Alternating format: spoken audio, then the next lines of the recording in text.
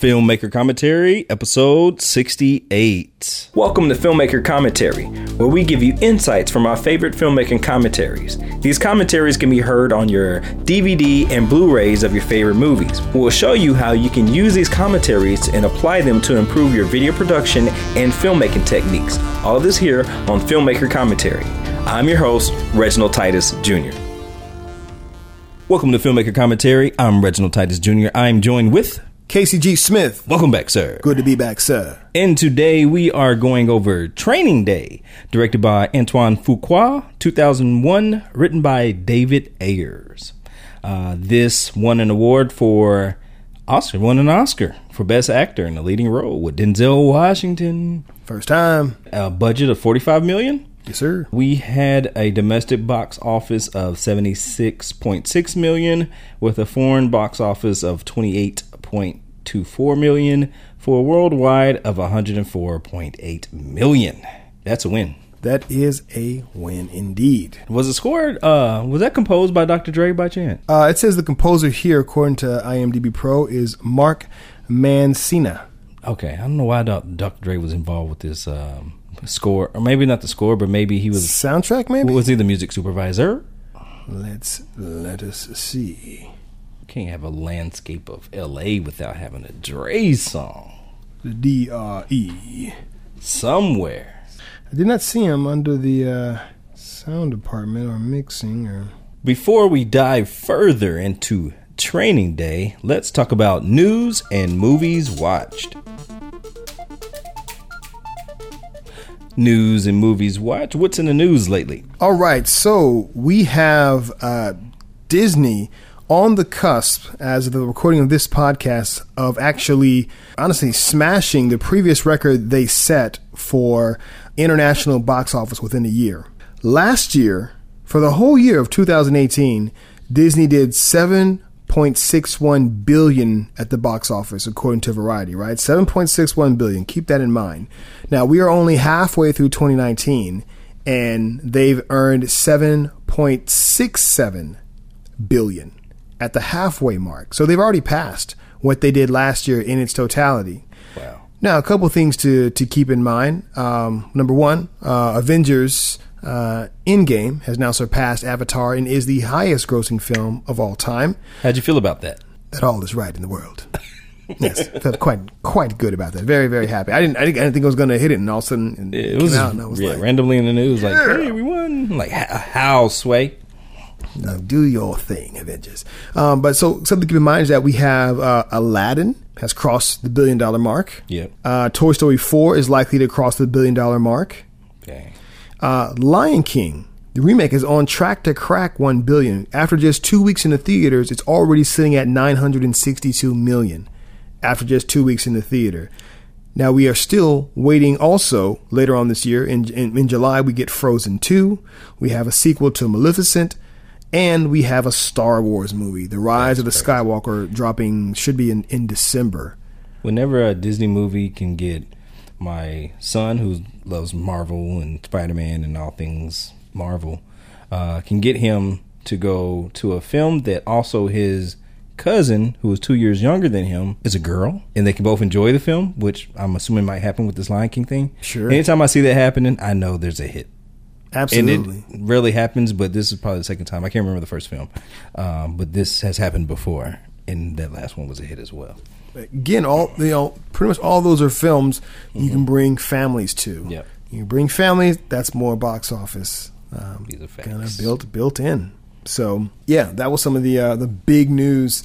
I think it's going down now. I mean, Disney is just making money hand over fist. I mean, they might, who knows? I mean, they might end up clearing 10, 12 billion this year.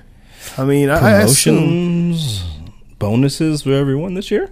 I assume Star Wars, that's going to at least make $2 billion. Dang, it's Star Wars. I haven't been tracking Star Wars. Star Wars is minimum $1 billion, and this is the last for the next title. For the next title, comes out in December, and this is like kind of the end of this current trilogy. Have their titles been performing like that? Like the last title, did it hit $1 billion as well? That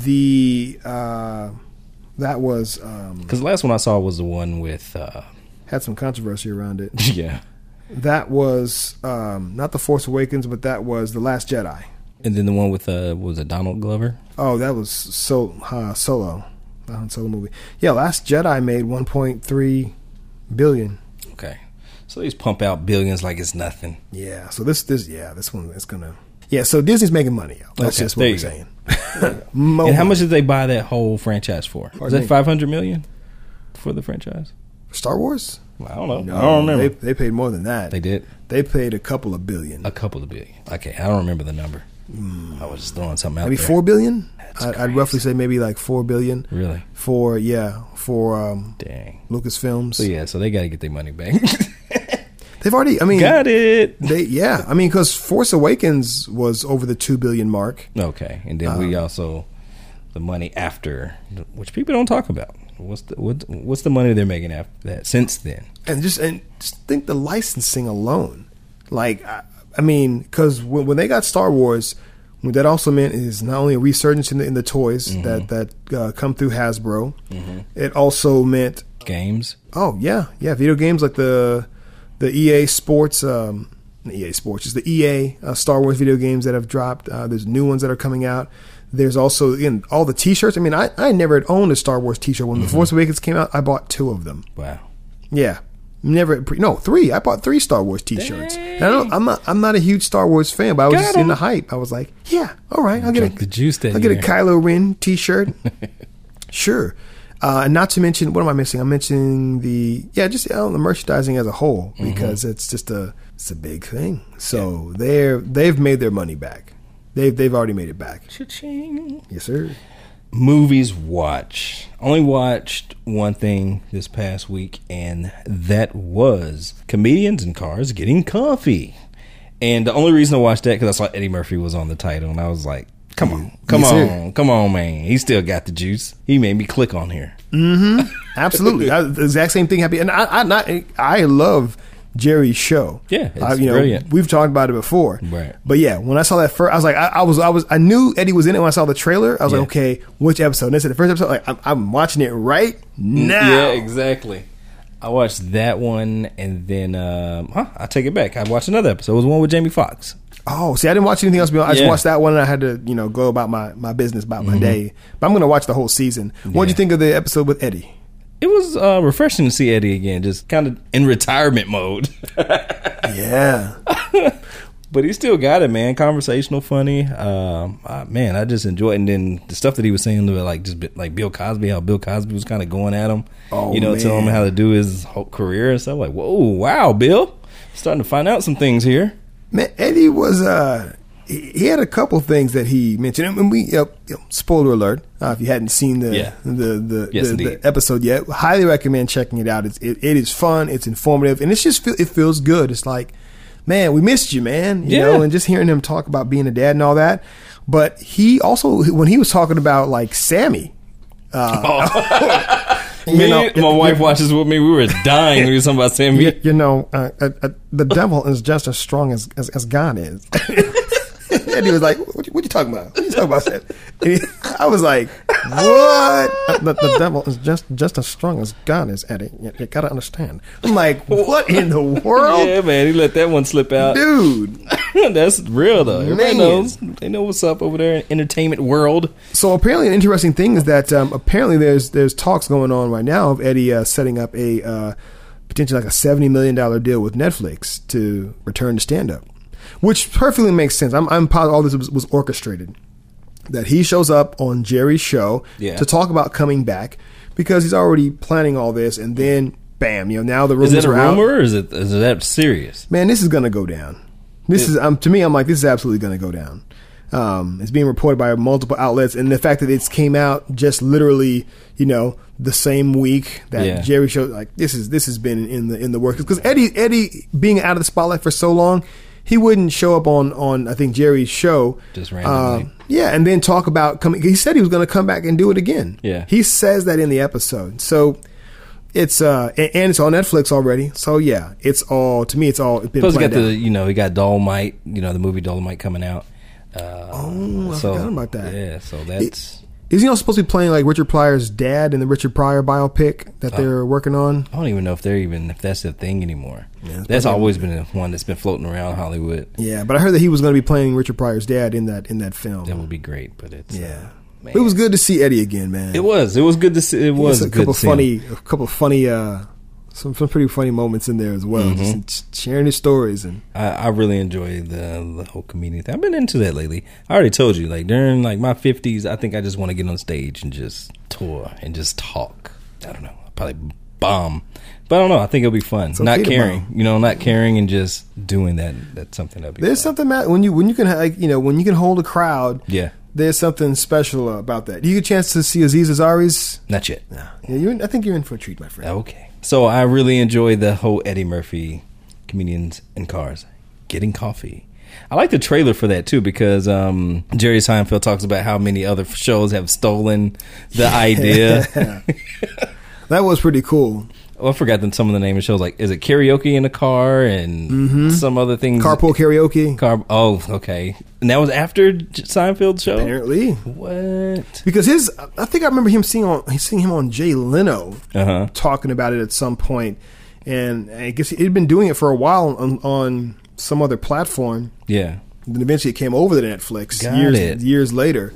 Those early episodes were filmed earlier. So... And then Netflix picked it up. I like it, man. I enjoy it. Now that I'm kind of studying comedians more and enjoying these podcasts with comedians, I can appreciate all these different perspectives. So again, I've been just keeping up with some different shows. Again, Euphoria on HBO. I've been hearing some people saying some things like, "Dude, gotta watch that." Dude, I think it was another movie referencing or another actor referencing the show. Man, on HBO, right? Yeah, on HBO, Euphoria.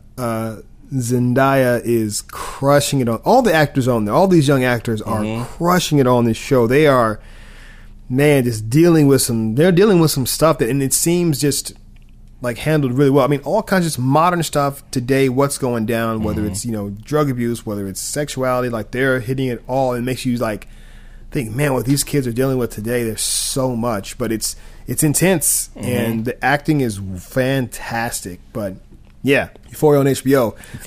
Again, still on my DC Universe, my Young Justice and Swamp Thing shows. Stranger Things is continuing to wow this season. It's a hit. It's a hit, son. It is going. I'm again looking forward to. Can't wait till you finish that one. Talk about that a little bit. I'm looking forward to it, man. Also, I've been putting in time on a brand new game. I picked up a Nintendo Switch specifically for this game, man. Marvel Ultimate Alliance 3, The Black Order. Been a lot of fun. Played the first two games. It's been 10 years since we've had a Marvel Ultimate Alliance. So those who may have played it, back on the Xbox 360 or the PS3, if you have a Nintendo Switch, game's a lot of fun. You can play with the kids. If you like Marvel characters, this has so many. All your favorite ones from the MCU, the Guardians of the Galaxy, the Avengers are there, and we've got some X-Men in the mix as well. Sounds dangerously addictive. I'm keeping it away from my child. It is, but it's fun, man. And even the art style is a little more like comic booky, but the voice acting is on point. The moves are cool. There's a lot of joining together of moves for extra damage, and it's very it's got a lot of spunk to it. Even like when each character pops up on the screen, does that kind of like freeze frame thing and has their name underneath it has a little quick tagline about the character, but it's very quippy and it's cute how it's done. But yeah, man, I've been digging that game. And then one of our listeners and a friend of the show, David Summons, made a recommendation to us to check out the Amazon Prime original series, The Boys. The Boys. He actually made that recommendation today, and I was already going to watch the show because The Boys is actually based on a graphic novel. Yeah, I didn't know that, and I saw the trailer yesterday. Oh yeah, and I saw the trailer showing the speedster running through somebody, like literally just running through this guy's girlfriend. And he's holding her hands. He's like, I can't stop. And he keeps going. Yeah. I'm like, what is this? Yeah, man. So it's fascinating. In the actual graphic novel, that scene plays out where this guy is with his girlfriend in like a carnival or a park, and is like doing that kind of classic cheesy, I'm holding my girlfriend, we're spinning around, and I'm holding her arms, and all of a sudden he's doing that, and all of a sudden the next panel, like he looks and you see something kind of go by, and it's just her arms in his hands, and he's like, and you're like, wait, what? But yeah, the show is not for kids, for one, not for kids. It's superheroes, but it's dark, kind of like Watchmen dark. But it's dealing with some big tropes. It's kind of like dissecting what it means to be, heroes and kind of the collateral damage that comes from that. And so far I'm 3 episodes in. Pretty good already. Yeah, I'm digging. It's the production value is good too. Really good production value. I've been impressed. Oh hell, they put some money in. He's all. But yeah, that's what I've been on and watching. Okay, we're gonna jump right back into the show. Thanks for tuning in. We're talking about Training Day, directed by Antoine Fuqua, 2001, written by David Ayers, and starring Denzel Washington. Let's jump into the synopsis. On his first day on the job as a Los Angeles narcotics officer, a rookie cop goes beyond a full workday in training with a narcotics division of the LAPD with a rogue detective who isn't what he appears to be. Training Day. All right, man. Training Day. How did you watch the film in the past? This came out in 2001, dude. Like almost 19 years ago. Like 20, almost 20 years ago. I mean, that's perspective. Yeah. So I didn't see it when it initially came out in the theaters. I heard a lot of buzz about it. I didn't watch it until maybe about 5 years ago. Really? Yeah. Again, I was really, really late to watch this. I kept hearing about it, and I knew Denzel had won his Oscar for it. Mm-hmm. But yeah, I didn't watch it about 5 years ago. Watched it and was like, oh wow, it's a really good movie. So that's about it. Yeah, no, it was really.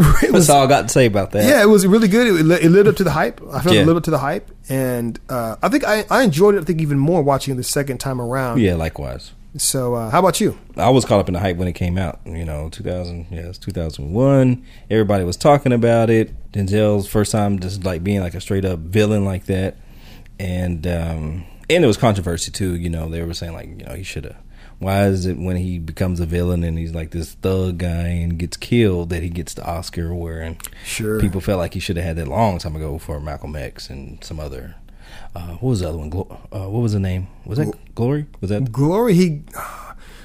Glory. He might have been nominated for supporting actor. He got a Golden Globe for that. Oh, Golden Globe. Mm-hmm.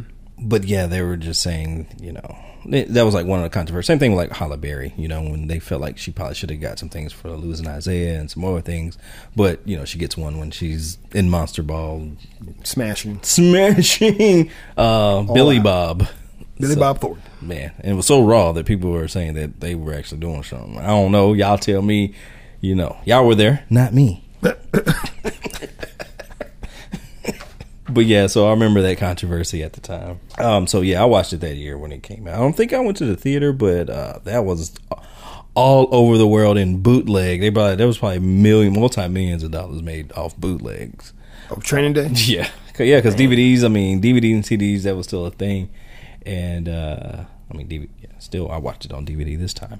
But the bootleg game was pretty heavy. So, but I watched it the regular DVD. Because even though like bootlegging is good, not good, but even though bootlegging was a thing that everybody was like kind of pushing, I was always a stickler for quality. I don't want to watch a movie that's been recorded on some device in the theater and they're pushing this. Like I need to hear the right quality, the way it was intended to be seen. Agreed. And now that we're filmmakers, like I'm even. Oh man, even more I'm opposed. Like, how'd you get this? Come on, man. Yeah, man, we got to make a living. That's right. Commentary. So the commentary itself just has the director, just Antoine Fuqua, but no rapping. No rapping. He knows that it's a commentary. He was sure. I'm being recorded here, right? Okay, they can hear me. They can hear me. And just holding his own. I actually enjoy those more, even though there were like some spots there where it was just like empty and we're just watching the movie. Like, oh, this part we're watching the movie with him. That was cool with me. What'd you think about the commentary overall? This guy knows his craft. And gives some really, really good insights to the actors their performances, has a lot of praise. Again, I like when directors have praise for the talent that they're working with, whether that's in front of the camera or behind the camera. Letting you know what happened, at different locations and just how deep he was like enthralled in this. I mean, he obviously knows California. He knows the LA, Orange County area very well. The research that went into this, with not only gang members, but also undercover, police officers. And it's like the messages and themes that he constantly kind of reinforces throughout that he's talking about. It's some good insights. Yeah, it reminds me a little bit of, I think I'm saying his name right, F. Gary Gray. Okay. The director of NWA. Straight Outta Compton? Yeah, Straight Outta Compton.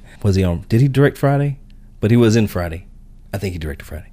But anyhow, just being part of that world, in general, like Ice Cube's world, and kind of being part of that, and like, they were like, basically, he's the guy to direct that film, that Straight Outta Compton. So I felt like Antoine Fuqua was the guy to direct this film. Even his agent was saying, this movie is yours. When they found the screenplay, this is your film. This is for you. I agree. Absolutely agree with it. He was the right man for the job. Visual style. What do you think about the visual style? There's a lot, kind of in contrast to the previous film that we talked about, Never Die Alone. This one has a lot of Steadicam. Yeah, like throughout. A lot of, while there's some camera movement, it's often locked down. Locked down, very, very steady. A lot of, there's a lot of dialogue in this film between Denzel Washington and Ethan Hawke, but it works. And so having that camera steady in the over-shoulder shots, or going back and forth, within the car, it works. It keeps things close and intense. There's an element of it of kind of like, overall, it's like an element of realism. And Fuqua mentions that to have a film that has grittiness to it, but doesn't have to look gritty in terms of the shooting style. Yeah. This has a gritty feel to it, but it's a good looking, clean, quote unquote clean film. How about you, man? Definitely a master. I feel like he's a master director, with his visual style and how he's telling the story visually, high IQ of the visual language. We get like real close to the characters at the beginning of the film. Got the long lenses going in. We see their reactions. We see everything to the point where it feels like we know them after like the first 15 minutes. But it's still, it's gloomy, but it's still shot, anamorphically on film. This is early 2000s, so still shooting on film. It still feels like a movie. Definitely like his visual, the way that he's able to communicate something without telling you what it means. Like we see Ethan Hawke what's his name again? Jake Hoyt, the character he's playing. When he wakes up in the morning, he's already up before the alarm clock goes up. His arm, as soon as the alarm goes off, bam, he hits it quickly. Basically telling you that he probably hasn't slept. He's just already anticipating the day. So like just little things like that, or showing the sun like visually. What does this mean when you see the sun? And we'll get into that a little bit later. But yeah, just like little things like that. He's using images that may not necessarily even be in the screenplay, but he's using these images to kind of help tell the story. Oh yeah. Yeah, things like, and even environments. Yeah. Like crossing the bridge, like kind of you refer to going deeper into hell. Yeah, man. Yes, sir. What are some of the themes, man? So one of the themes that I had is, again, he mentions this multiple times in the commentary, but meeting the devil, and I put / seduction. Yeah. Like he is being seduced by Alfonso. He is the devil. Yeah, he is the devil.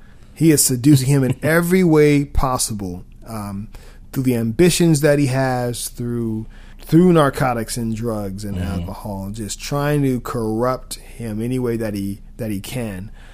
So yeah, that's one of the themes. Same as the last film, dealing with this type of genre. You have karma. You have the choice. Like, what's the choice gonna be? I put one of honor amongst thieves, because even within the society, the environments that they are navigating, even within gangs, there's a certain degree of honor Yeah. And by the way, if this is your first time listening to Filmmaker Commentary, please know that there will be spoilers. You've been mid-warned. Yeah. But even later on, when Jake is at the place of being potentially killed by these gangsters in the bathtub, the fact they see that he had done a heroic deed earlier and saved that guy's that gangster's niece, they honor that. Yeah. It's a code. So it's like people want to view these people as all these people are the same and this is what they do, and don't realize that there's like they call a G code. There's a code, there's a gangster, there's a street code that they live by, that the officers have to live by, and there's something happens whenever you violate those codes, and either the streets are going to deal with you or the legal system will deal with you. But yeah, there's a code between all these people. Yes, sir. They're different organizations. I had a theme of just time. At the very beginning, we see the sun come up from dusk till dawn, and we see like Lonzo like kind of always looking at his watch. We see Hoyt again, looking at the clock. So time is always kind of being reminded. It's kind of in the background, and it's very cool to see Denzel, his character, like how he's playing his character against his time. His time is running down, like he's losing it. He's losing control and grip as it's counting down. And that's something that really, after watching it, three times through. Really, that whole aspect of him having set up this whole thing really impressed me from just a storytelling standpoint. Again, this script being written by David Ayers, I'm like, man, this is a pretty amazing script. Yeah. But yeah, I can appreciate that theme. And kind of going along that, I put, chess, not checkers. That there is a constant mental game being played between Alfonso and Jake, even from the beginning, and it takes a little while for Jake to figure out the game and to figure out honestly which side Alfonso was on. Excuse me, I'll say Alonzo. I was just really scrolling down. I'm like, why am I saying Alfonso? Alonzo, to figure out what side Alonzo was on. But yeah, and again, Alonzo even says, "Hey, this is checkers, not chess. No, this is chess, not checkers." He just tells them there's so many. He has so many great lines in this movie. Oh yeah. It takes wolf to catch a wolf, but then one last thing I put is, how far will you go for your ambitions? What are some tropes, man? Do we have some tropes? Yes, sir. Good cop, bad cop. There you go. Classic. That is a classic. There's always the Mexican standoff. Well, I guess only one cop has the gun. Denzel's trying to get the gun between towards the end of the film when Hoyt has the gun. It's like standoff, and while he's doing this, it's like he's going through this monologue. Yeah. Well, even when they're in the space and they kill Roger, and there you go. He grabs the shotgun from and he gets the shotgun from Alonzo. Yeah. And has it dialed on him. His boys have Jake surrounded. Yeah, that's a better example of a Mexican standoff. Yes, sir. Yes, sir. Another trope I saw. No, it's not really a trope. I would say just the crooked cop, kind of who kind of roughs up the criminal element and is kind of playing them against each other. Again, that's kind of still tying into good cop, bad cop, but we see that throughout. I mean, this guy is just screwing over Shaft, everybody. I mean, any movie you can kind of put that cop in, making everybody a part of his network, his informants. I'm just seeing the corruption go higher up, even to the guys that he's meeting with and aspires to be when he's at that restaurant at the table. I see, like, it reminds me of a light version of that is like Chris Tucker in Rush Hour. Come on, man, like he's just always trying to get information out of people, and it just sometimes it works, sometimes it don't. But it's a light, very light version of that. Very, very light. What you got for trivia? All right. So again, I mentioned earlier that when that car is going, when Fuqua used kind of this different methods of kind of showing that when that car is going past the bridge, just kind of deeper into quote unquote hell. But he makes a reference to Apocalypse Now. And which we've also done, how that boat, the further it goes in, is going just further into. Oh man, that was so hell. Creepy. I was like, oh man, what a nice correlation. I just appreciated that. So he's done his homework. When Fuqua is doing his homework. Yes, we are. Sorry, Fuqua. Ha He was friends with a lot of undercover cops. He said so-called gangsters. So having those friends of undercover cops and kind of knowing how to get into that world and how an undercover cop would be to help tell this story. Also, he mentions that the lingo in the streets and in the hoods changes constantly. Yeah. And part of that is not just for the sake of a fad or a trend, it's to keep the cops off balance so they don't know what's going on. Yeah. I was like, wow, that makes sense. Yeah, but it's interesting that there's constantly new words and new vernacular and new slang. That's so you can keep the cops off balance. They don't know what you're talking about. It's funny. You see Alonzo when he said, I didn't know you like to smoke PCP. No, I didn't know you like to get wet. He's like, what do you mean? PCP, Angel Dust. Like, start labeling the list of all the names of the PCP drug, the street terms for him. So just to kind of go, he's up on things in regards to what the new words are going to be. And speaking of Denzel, when Fuqua mentioned he just has an amazing memory, that he like almost rarely saw him write anything down, but like you'll have and do something in a conversation, and then several scenes later he'll use that line. And he did a lot of improv. Like they said, these guys, they're very method. Yeah. And they were these characters while they were on set, and like a lot of times, they were just kind of just going and going. It was funny because he said Denzel basically became Alonzo. He's basically Alonzo on set. He said it's horrifying. Oh, man. It's horrifying to have Alonzo on set. Just like he's there most of the time. He's like, it could be horrifying at times. So what, you going to roll that camera? You roll that camera right now? What? Am I on? Am I up? What? Yeah, that would be terrifying. Just seeing like him transform, like he said, just transform before you. That's creepy. Antoine Fuqua, he wrote a script based on a book called Monster. I need to look into that. Right. That could be a pretty interesting read and appropriately titled. They shot in the Imperial Court, shot in the Watts. And there, these are like considered like some dangerous places. You don't just roll up in these places like, hey, how's it going, guys? Because, some people outside of the world of, LA may not know how serious the gang culture really is and how many generations grandmothers, granddads, like have been in this game for a long time, and it's part of their everyday life, and other people may not be aware of that. So you can't just go in there like everything's okay. But anyhow, in there, that they had a lot of shootouts between cops and the locals there. So there's a history of violence in some of these locations, and also they shot in the Pinewood known as the Jungle, which is the headquarters for the Damus. The who? Damu, Damus. Hope I'm saying that right, guys. Make sure you're covered. Yes. No offense. No, we're not. No offense, guys. Come on now. I'm from Texas. Oh, man. One interesting bit of trivia also that Fuqua mentioned was that the two leads, originally how they were written, weren't necessarily written for any particular race, at least according to the screenplay and according to Fuqua. Yeah. There's a guy named Bone. He was the one that was like, we put our own work in around here, and gave gave Alonzo the gun, when Ethan Hawke had him, pinned down. He said, we put our own work in around here. That guy was, do you remember when Suge Knight was running over all these people on set and he went to jail for all that? Okay. Did you ever see that footage or any of that? A little bit. Bone was one of the guys he ran over. Oh, wow. Like, what? And he wouldn't testify in court because he said he didn't want to be a snitch. How gangster is that?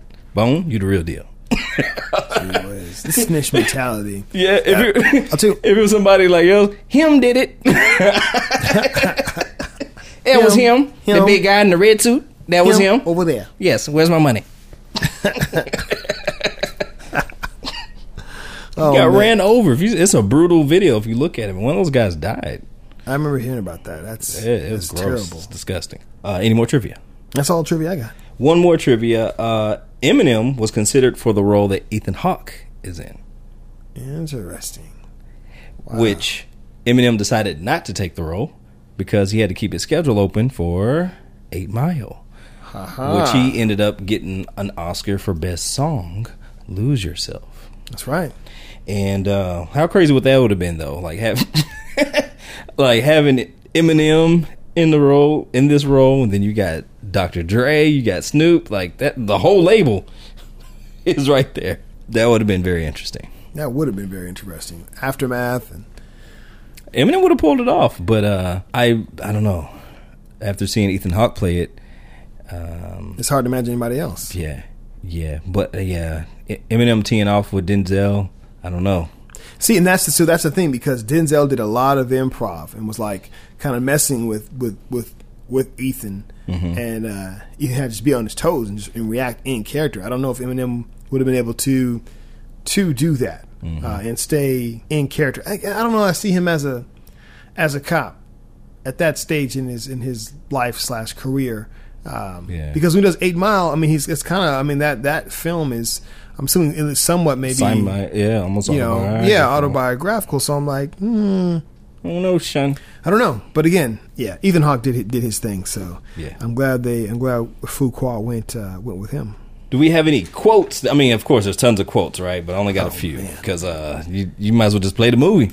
Seriously, there's so many great opportunities for quotes out of this. Denzel's a quote machine. Yeah.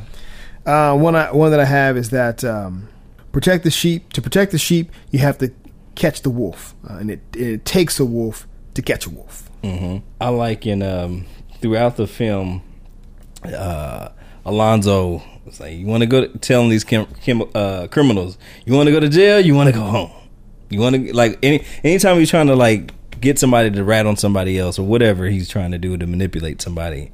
And then at the very end, we see that Hoyt has flipped it on him. You want to go to jail? You want to go home? He's like, I want to go home. Yeah, man. Like, oh man, got you with your own line. Man, I like, man, that's beautiful. He says, it's no fun when the rabbit got the gun.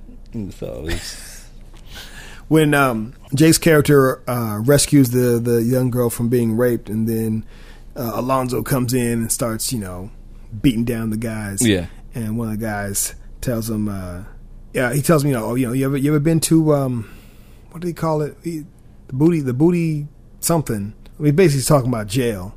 And the guy says, oh man, you could suck my, he used the D word. And then I was like, yeah, that's how it starts. That's how it starts. He's smiling. Oh, man. Like you brushed it off. Just coming in with those quick lines. Just like he did in, the other film that we did, Spike Lee, Inside Man. Like, that's not a pina colada. Coming with it, and he smiles when he does it. That's what makes it just hit. Yeah, man. I like Snoop Dogg's line. Smell like bacon in this mother. I was watching this with the wife. She's like, bacon. What is he saying? Pigs. Like pigs. Yeah. So okay. But the way he hit the line is like, man, that's Snoop all day. He's just playing himself if he was still in these streets. Snoop, he's also one of those. He has some good, I think, natural talent. Yes, indeed. One of my favorites towards the end of the film. You son of a bitch! You shot me in the head. Shot me in the head. Oh man, the way that Denzel delivered that, man, is it's gold, man. It's just gold. Oh man, of course it's chestnut checkers, like just the way that he's doing his voice and like the way he's looking and the inflections. It's like, dude, he's that guy. Yeah, this guy's nuts. He's psychotic. Yeah, sociopathic. Just he's dialed in. Mm-hmm. When they go in to meet Macy Gray's character. Oh yeah, and he's asking about the warrant and just so casual because he's just giving out so information so fast. He's just like, you stand over there and don't get me killed, okay, new guy? Yeah, just get him direct. He's like, you stand over there and don't get me killed, okay, new guy? And then, bam, they ready to go in. But yeah, we could do so many more quotes, but that's all I got. Watch the movie, yes, if you haven't seen it. Yeah, I mean, where have you been? Do you have any favorite scenes? I'll say that the first car ride, just that exchange. Yeah, him kind of just laying out what they do, and it's just so much that happens there that kind of sets up the rest of the film and their dynamic, that constant pull of him testing who Jake is and letting him know what this lifestyle is like. Indeed. one of mine is just the introduction scene. You know, Lonzo, this is the first time I've seen him. We don't know what to think of him. You know, he's got this hat on. He's a Muslim, but you know, he got the jewelry on, so he's still kind of, you know, in tune with fashion a little bit of the time. But Jake's just a scruffy white guy, just kind of like, hey, fresh face, let's talk cop stuff. Just like the stark contrast between the two, how they talk, how they dress, how they look. It's like, man, this guy's intense from the very beginning. This guy's trying to be his friend, and he keeps interrupting him, and you know, he's just trying to read his newspapers. He's just got the nervous energy, and it's the first day of shooting, and so it works perfectly. So that introduction is it lets us know what the tone is going to be. Well, even when he, you know, offers him food on his dime and says no, then he thinks he wants to, you know, well, I will tell you something. No, you missed that. You messed that up. It's like, dang. He's just so straightforward, like just constantly finding ways to show that he's in control. Yeah. Makes him pay the bill, you know, at the end, you know. There's pockets on either side. Pick one, pay the bill. Boom. And it is cuts. Boom. But then just walking across the street, doing the walk across the street, like the cars like have to stop for him.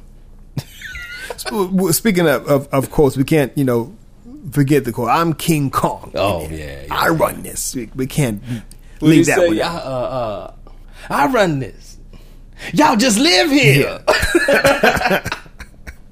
Dang. Yeah, when the ego has just taken over. The bathtub scene, I like how that plays out, because we see that in all the temptations that Jake has gone through that day, the one true act of heroism that he had, when he was truest to himself, saves his life in the end, because he was done. Mm-hmm. He was dead to rights, and the fact that he saved that girl and picked up that wallet and had it in his back pocket, that's the only thing that saved him. And it almost didn't work, because like the guy was like, wait, before you shoot him, let me get the money out. So like there's like the tension there, because like what oh yeah, he did have that. Oh, we forgot about this thing. Here's the other thing. That good act not only saves Ethan, but it also condemns Alonzo, because that allows Ethan to catch up with him. Otherwise, Alonzo would have gotten off, would have gotten the money there in time and kept going. Yeah. So that good act saved one and condemned the other. So you had to screw over a lot of people to get that money. Oh, yeah. Rough out here. I like the movie as a whole. I didn't have any more favorite scenes, but just overall, it's great. I'd say in that same scene again where they're saving the girl and he's just really pushing up on that guy, it hits him with the Denzel throat chop, like from He Got Game. So, what? It's like, oh man, hit him with the throat chop. Yeah, man, I would not want to get into a fight with Denzel, man. Denzel, he would pull that move out real quick. Hit him with the throat you got chop. Something to say? Now it's time for filmmaker tips. Bling.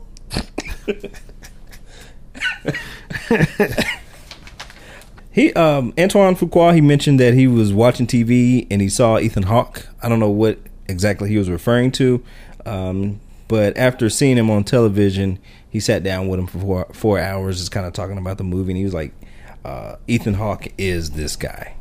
You know, has a wife and a young child, I think, at the time as well. And so when he was scouting, you know, you can scout your talent on TV. Now, I'm not sure if he knew Ethan beforehand or how the thing is, but basically he did mention that he was watching him on TV specifically. And that's kind of where it started. Which, again, at times you can also allow your actors to bring, you know, a part of themselves into the role. That helps when they can find something they can identify with, knowing that, again, Ethan is playing the role of Jake, who was, at the end of the day, a man trying to get back home to his wife and kids. I had a tip of, you kind of mentioned this, but getting into the pulse of the streets and of that world. And this film, I think, does a really, really good job of that. I mean, we are taking this tour of these various parts of LA and Orange County and seeing the culture and street life and real people who are in the film who are living that lifestyle. And that was also another reason why Denzel wanted Fuqua to direct, because he knew this world, and he could put his characters in this world. And from wherever you stand in your world as a director, filmmaker, exploit what you have access to that maybe other people may not necessarily get access to easily. And explore your world, make it more personal. And I think this is why Antoine Fuqua was attracted to this script. Didn't our director of Boogie Nights mention something very similar? You have a perspective. Paul Thomas Anderson? Paul Thomas Anderson, yes. He mentioned that. Yeah, you have a perspective to share from your corner of the world. What you know, you can bring that out to the masses. Indeed. Let actors work, within their method, and let them be prepared to give their best performance. Again, these actors were locked in. Macy Gray in her cameo. I didn't notice that was her the first time I watched this prior, but Antoine Fuqua showed her the scene, and she went and got a wig and got her had nice long nails and came out and she did her thing. He gave her some direction. What did he say? Play it how you would feel in this situation. And that's all the direction that she needed. That freed her up. Yeah, freed her up. So kind of going with giving your actors room, like they kept him and I want to say him, Denzel and Ethan. They would just keep going. After he would say cut, they're still talking as these characters as rock. Yeah. Like he said, man, I couldn't capture it all. Like I would have to shoot on video. Hence the reason why people like Robert Rodriguez, and now that we're in the digital world of shooting on the red and Ari Lex and all that stuff, just keep it rolling. Sometimes Robert doesn't even say action. He just keeps it going. Keeps it rolling because you never know, but also know how much post-production that's going to create. Right. So be careful, filmmakers out there, when you're shooting that way. But in this case, when you got Denzel Washington, Ethan Hawke, and they're just spitting golden dialogue. And you hear him mention several times about stuff they had to edit down, like when they bust the college kids who were buying the weed. Like he said, Denzel, he was just saying all kinds of stuff to him, and he was just in the zone. Yeah. But they knew what they had to trim down, and also to stay with the tone, because that scene had far more humor in it originally. But just knowing what you're going to cut and trim, and what's going to stay true to your themes. It's a quote from that scene. He was just like, they look like college students going to school today. Something like that. He mentioned L.A., they shot in real locations.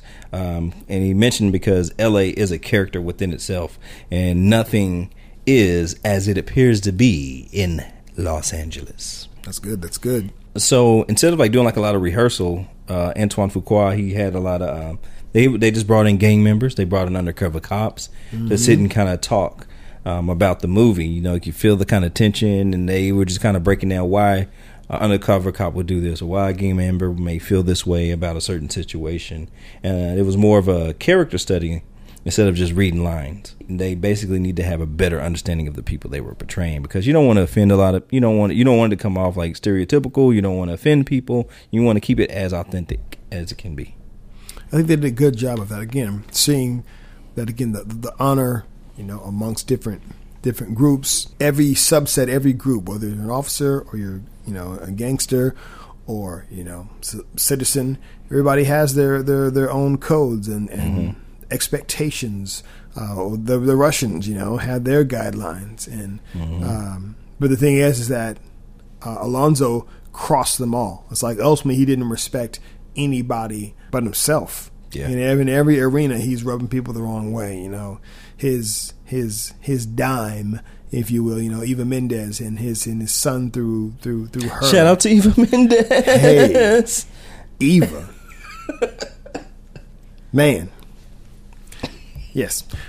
So, but that Alonzo was just doing everybody dirty. Yeah. He's screwing over everybody. I'll tell you what, though, one of the setups that just, man, and when Fuqua explained it, was when they're visiting Roger, and whole scene, and when Fuqua says the whole purpose of that scene was for Alonzo to find out what Roger was doing later on. So that's the whole purpose of the scene. Because he asked him, "What do you get into later on?" And he said, "Oh, I'm just gonna sit around and whatever. I'm just gonna be here." That whole purpose of that visit was to find out what he was doing later on, so they could get in and get his money. Terrible. And I'm like, whoa! It blew my mind. I'm like, dude. Because with that scene, that's the only problem that in my brain couldn't. No, I figured it out, but the scenery looked different. So when we see Roger for the first time, we're pulling up. It's like, okay, it's a little house on the hill. We're going up from the front part of the house. But when we go in to break into the guy's house, it seems like it's like more ran down house because I guess it come from the back side of the house or something like that. It just looks completely different than when the first time we see Roger. So it kind of takes the brain, like the imprint of what we thought the house was going to be. When we see it the second time, it feels like it's a different house until they get inside. And I was like, what happened here? It just looked like a different location from the exteriors. But once they get inside, like, oh, okay, we're back at old boy's house. Yeah, man. But when he said that, I'm like, oh man, that's smart. The fact that this whole day he has been just plotting how, and he says as much. You know, you've been planning this, all day. No, he's like, all week. I've been planning this all week. Wow, just not checkers. Yeah, man, Denzel. So again, kind of going back to what you said earlier about some people want to, looked at the performance and said, oh, when Denzel plays, he plays this bad guy, then he gets the award. Man, he earns every bit of this award, man. True. He is his performance is phenomenal. It is phenomenal. But I remember Denzel, maybe he was just playing it down, but he said it wasn't a stretch when he was talking. I forgot who he was talking to, but he said this character wasn't a stretch. Like, dang. Well, I've heard people say that playing angry at times is the easiest emotion to sometimes bring out in. But yeah, I agree with you though. Like this, like man. Give me that Oscar. And also, I think it's the quality of the film. The overall film is such high quality, and again, him playing off Ethan, I don't know, it just works. And he is fearless in this. When he shoots his guns, like he does his eyes, he's not blinking. Yeah. He's yeah, that's hard to do. Yeah, exactly. I was like, yo, that's gangster. That's practice. Yeah, because those blanks, are still dangerous and firing off. I'm like, that's impressive. When they was when Hoyt, when he said he had a Beretta, I'm like, watch out for the Beretta bite. But I like from A Death Wish. There you go. Gotcha. I like Denzel's character. What they call I want to say character archetype quirks, or the things that a character does, or I can't think of the name. Y'all actors help me out here. But the traits that a character may have. So Denzel, he'll grab his guns and wire them in their holsters, and he'll put them together. Or he'll rub something together and do that. And this character does that quite a bit with a lot of things when he gets to 2 bricks of the money. And he slaps them together. Boom, boom. You know what I'm saying? So, like, he would do that. I forgot. There's a name for that. His physical traits, his tells. Probably. But there's an actor term from it. I just can't think of it. But I picked it up big time in this film. Yeah, I noticed those things too, man. Absolutely. Yeah, man. When he gets excited about something, he brings things, taps them and brings them close to the chest. Yeah. That's a master at work, ladies and gentlemen. Oh, yeah. One more. Antoine Fuqua, he talks about he likes to shoot like his second unit stuff. Yes. Second unit, if y'all don't know, is just basically another camera unit that goes out. And usually it's to shoot like the car jumping off a bridge or blowing up and doing all this stuff, while you can still focus on your main character doing whatever they're doing. But he was saying that he likes to shoot that stuff because if the person that's on the second unit doesn't have your eye, and it could possibly be a different vision or a different version of your movie. Right, give your film a different look. And sometimes if you're not going for that, then obviously you don't want that. And usually you would want second unit, especially when you have like tons of cameras and you're doing this big spectacle. But he says, okay, to dial that down and just shoot it yourself. He wanted this film to not have to look quote unquote gritty, but let the story and the action make it gritty. It really does, man. I'll tell you what, man. Denzel is fantastic at dying in films. He's really good at dying. Because I think of the movie Safe House with him and Ryan Reynolds. Spoiler alert. I haven't seen it. Oh, dang. Sorry about that. No worries. Sorry about that. No worries. It's not been on the list. No, it's not. It's good. Is it? Yeah. It's a solid film. He had to help write the script for that one. A lot of scripts that he gets, he's like, he has to add his own dialogue. And well, he collaborated with Fuqua. He's a collaborator, man. He collaborated with Fuqua. He's collaborated with done so Spike. much that he's like, why not? Written by Denzel. That'll be a dope script. Yeah. Well, again, in the behind the scenes with Inside Man, he talks about wanting to make his directorial debut to start directing. And he's done several films. Yeah, he did Great Debaters. And he also did What's Eating Antoine Fisher? Did he do that? Antoine Fisher? Yeah, I bet it's difficult though. You're directing and acting, bruh. Bradley Cooper, Clint Eastwood. Yeah, I'm not saying it's that's difficult. I agree. And I'm like, man, how? And I heard like some actors saying that it's just like you can't be like 100. You can't be 100% I'm director or 100% I can just be the actor and just be directed. Man. Yeah, I don't know, man. I think it is an amazing thing to do. And I marvel at those who do it, because the director wears so many hats already as is. And then now you are talent. Yeah. Practice, hard work. Gotta love it. Overall, good film. Recommend it. Yes, sir. What are we getting into next time? Next time we are going to check out Shane Black's Kiss Kiss Bang Bang. Yeah, since we're on this shoot 'em up stuff. I was kind of trying to look for another urban action drama. Like Action Jackson or something? Or? No, just some more urban stuff. I wonder if Juice has a commentary. Let's see. The director was Ernest Dickerson. Yeah. Do we want to see another brother go nuts? And end tragically. That'd be 3 in a row. For real, man. We knew some of the brothers survived. Yeah, okay. Can we get one where he gets away as a villain? Do we have that? Because we had Demolition Man. We got DMX. And now we got Denzel. All starting with D's. Man. So you're saying you see some patterns. I don't know. Juice does have an audio commentary track by Ernest Dickerson. What do you want to do, man? The Blu-ray does. What you want to do, man? Nah, let's hold off on. Let's go with okay. Kiss Kiss Bang Bang. Cool. And then I want us to get back to The Godfather. Oh, yeah. Okay. Melancholy. Yeah. And where else can you catch us?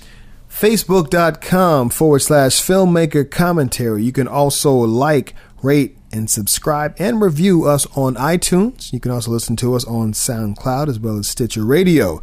You can follow Reginald Titus Jr. on Twitter at Reggie Titus and also on Instagram at Reginald Titus Jr. That's JR. You can also follow me at either Twitter or Instagram simply at KCGSmith32. You can also reach out to us on Instagram simply at Filmmaker Commentary. If there is a movie or film that has commentary that you want us to review, please hit us up on the following channels and let us know, and we'll be happy to check it out. Until next time, peace. Respect.